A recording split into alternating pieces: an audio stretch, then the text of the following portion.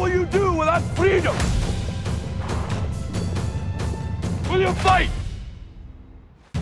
Welcome to Leverage Addicts, the podcast for investors looking to maximize returns through leverage. Join host, seasoned mortgage professional and real estate enthusiast Blandon Lerm as we explore property investing strategies and learn how to navigate the market to build new wealth.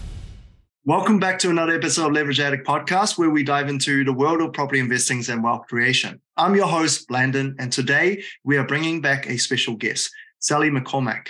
Sally is a seasoned property investor and property coach, known for her expertise in property trading. Today, we're going to dive into a property trade that she recently completed. We're going to be breaking down numbers and discussing the process. Whether you're a seasoned investor or just starting out, this episode will provide valuable insights and strategies to help you navigate the world of property trading. So let's dive in. Welcome, Sally. Thanks, Brendan. Nice to be on. It's great to have you on the podcast again. Can you share a little bit about your recent property trade, just the high-level numbers, and then you can share a little bit about what got you motivated to pursue this opportunity? As I've said before, I had been a coach with Asset Lab, and we had such big numbers of clients at Asset Lab. It took me out of the game of trading quite a bit because I was spending a lot of time with that one-on-one coaching with the clients. So towards the end of last year, I was starting to get my time back and reconnecting with a lot of the agents. So I was going to see lots of properties, offering on auctions and offering in non-properties. Probably started about October, November last year. Ended up going to have a look at this property just before Christmas, just before it went live on the market. And it was an agent that has sold properties for me before, and it was quite a slow burn, which I think a lot of people think that buying a property is a really quick process. For this one, it was not. The vendors had very high expectations. It was a 900 site, ceased estate, and it was the son selling, and he wanted to sell it at auction to see what the market would see the price at. So I did my normal questioning with the agent, would they accept a pre-auction offer? And at that point, he said no. He's really above market, where the market sees the property. So it really needs to be conditioned to come down. Market sees it, which was fine. There were a few things on the property that made me concerned. So I just wanted to get a property file, which I got and had a look at. Ended up going to auction, and that was months later. February, I believe, and then it got passed in at auction because, again, the vendor just couldn't see where the market saw it. Ended up putting in an offer at multi-offer. There were 7 in the multi-offer and ranging kind of from low 600s all the way up to in the 700s. I was sitting at 640. 640 was my multi-offer price, and I went cash unconditional with 7 days due diligence. 7 days to settle. So really quick settlement. All the offers that were in the 700s were all developers or buy and hold investors that wanted to do long settlements, 6 months up to a year. And the guy didn't really want that. He wanted to retire, and he was looking for the quicker money. And obviously there's a lot of word in the market that those longer settlements, even though you're getting more money, might end up not settling at the end of the day. Yeah. So I've got this property on screen here. And if you guys are watching the YouTube, you'll be able to see some of the pictures. So Sally, like this one here, because it's got a more narrow driveway, I guess you do sort of fend off a lot of developers because they're probably needing a bit of permission from next door if they want to build anything significant down this piece of land. So actually, it works out pretty good for you. Yeah, that's right. And obviously it wasn't ideal with it having a shared driveway. I don't particularly like that. But for this property, it had a lot of bonuses. It was a really large 3-bedroom home. It was a brick property, and it had 2 garages. And one garage had already been converted to be a utility room, which in South Auckland, utility rooms are quite sought after as another sleeping space. They're not technically supposed to be slept in, but they're built really well. And this was a versatile garage. So had a nice concrete slab and everything else. So yeah, then those negotiations actually took 7 days. And we were pretty firm on our purchase price at that 640. He really wanted us to come up to the 700. I stayed firm. I went up $4,000. So I went up to 644. But obviously the vendor wanted a bit of a win. So for him, he came back and ended up saying, okay, I'll go unconditional if instead of settling in 7 days, you'll settle in 5. Yeah. which is nothing really. So we agreed to that and he went unconditional, which was awesome. It meant a very quick turnaround for us in terms of getting tradies in, but that was all right. And we purchased the property. So it just goes to show that, it just pays to stay firm on your numbers. At the end of the day, like I've said before, you don't want to do this and make no money. And it was a really big reno. And the fact that he kept, I just want to say 644 for this property it's amazing. well, remember, there's a lot more traders back in the market now, but back then there was still a lot of nervous people. Yeah. And so for me, it comes down to knowing what your end value is and where the market's going to see that property. And unfortunately, there wasn't much selling. So in terms of gaining end values was actually really difficult at the time. Yeah. And so while I was sure it would sell at that price, I wouldn't have been surprised if I had to drop my price to sell it, which is why I always like to do a really top quality reno and get really good agents onto selling it out the other side. Yeah, so give me like the high level. Basically, you bought it for 644. Mm-hmm. What was the rental cost? What was the associated sales cost and then in sale value and roughly what was the net profit? Yeah, so you've got it there in front of you. So I'll just go through that. Ideally, we wanted it at 640, but for $4,000, we weren't going to miss out on a deal.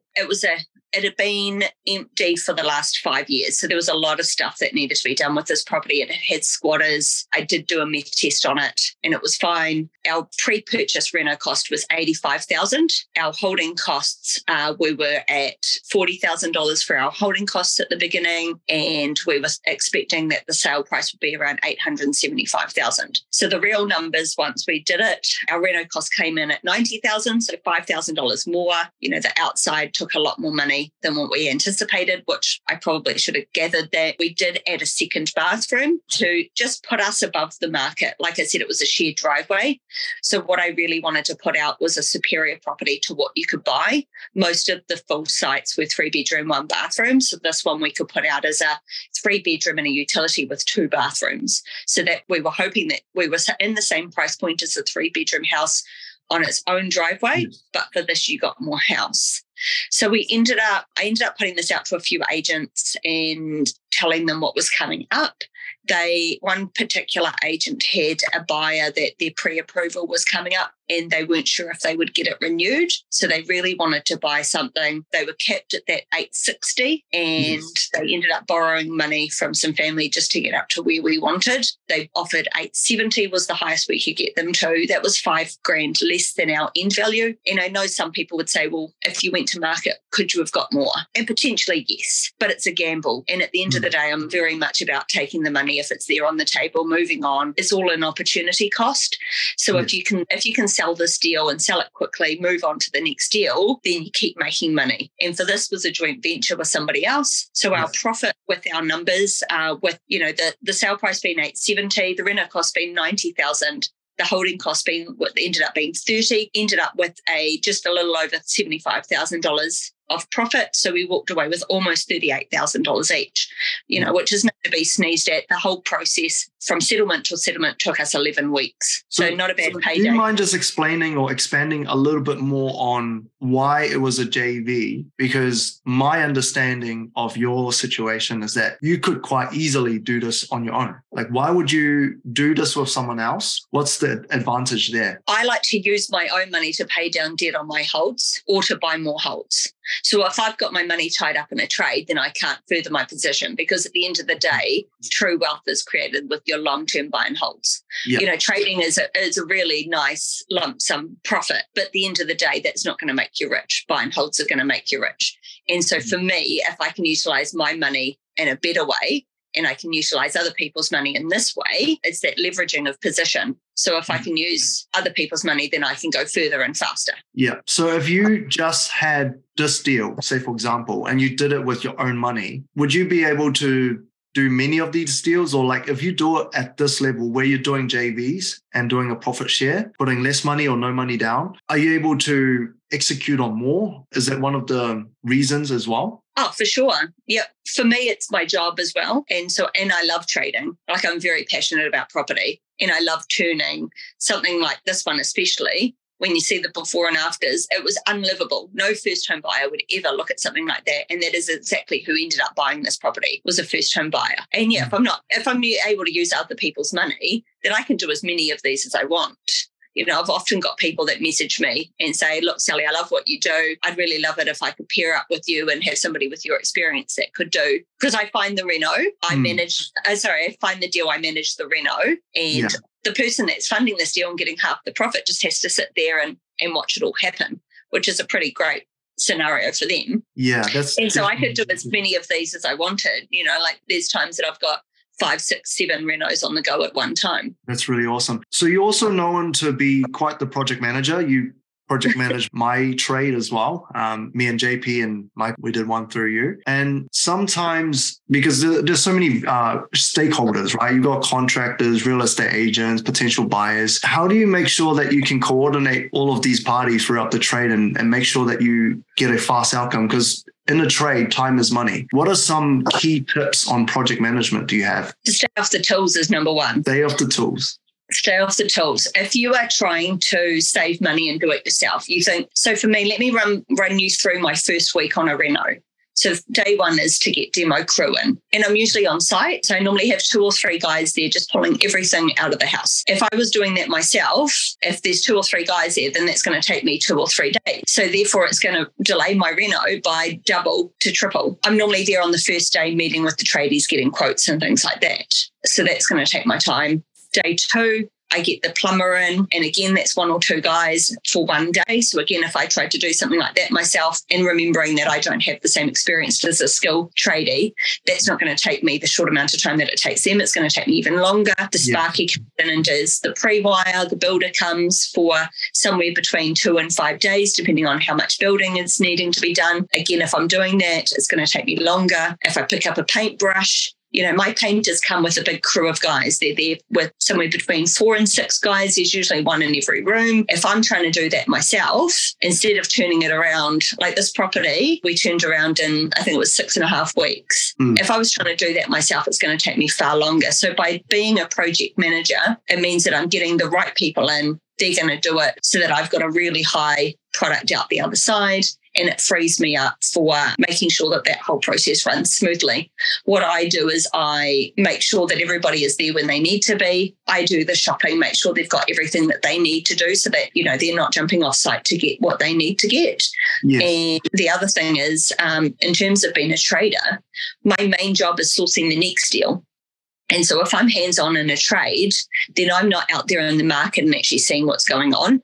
And for me, that's really important as well. It's really trying to find that next deal and understanding where the market sees that trade that I'm working on to put it out the other side. Or, and as you know, Brandon, I'm very open with talking to the clients that I'm working on their houses and really talking to you guys about what you should be doing to make sure that you're going to get that maximum sale price out the other side for the projects that I'm working on for you guys as well. Yeah.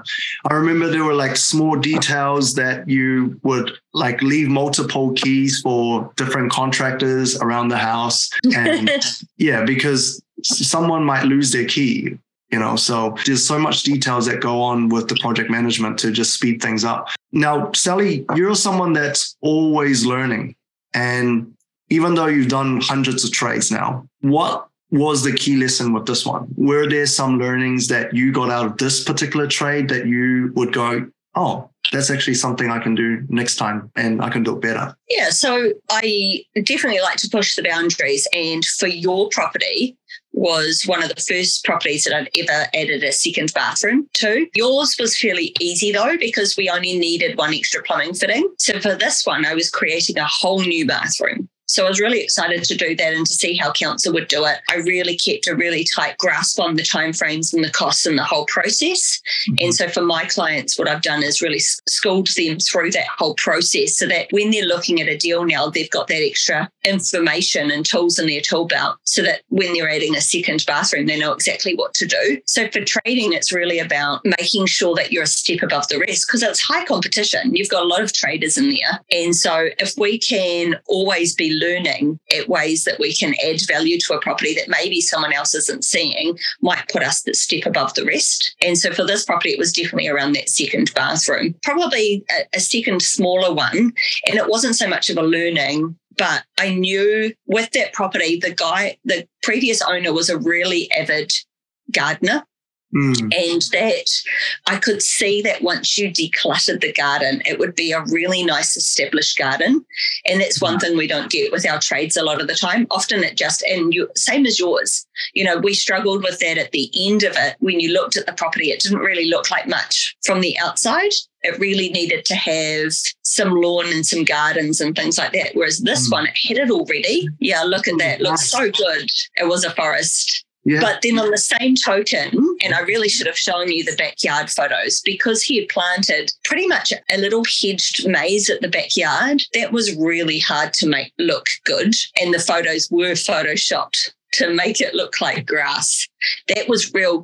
So down there, that bottom photo did not look like that. There was a lot of dirt back there. So by selling it off market as well, those buyers had the vision of what it could look like, which was good. Yeah, that's something you talk about a lot when you were giving me advice, was that buyers can't visualize. You have to help them. And by doing the pictures, like putting a bit more effort in the renovations, making sure that you stage it, like those things will make the house sell. So, especially in the market that you were working in, I kind of feel like we're getting back to a point where you could be you can let things go a little bit more on your reno. I fully believe in staging. Buyers really can't visualize what a room can look like. And when you put staging in there, it feels like a home. And there's certain markets that you can cut corners and markets that you can't.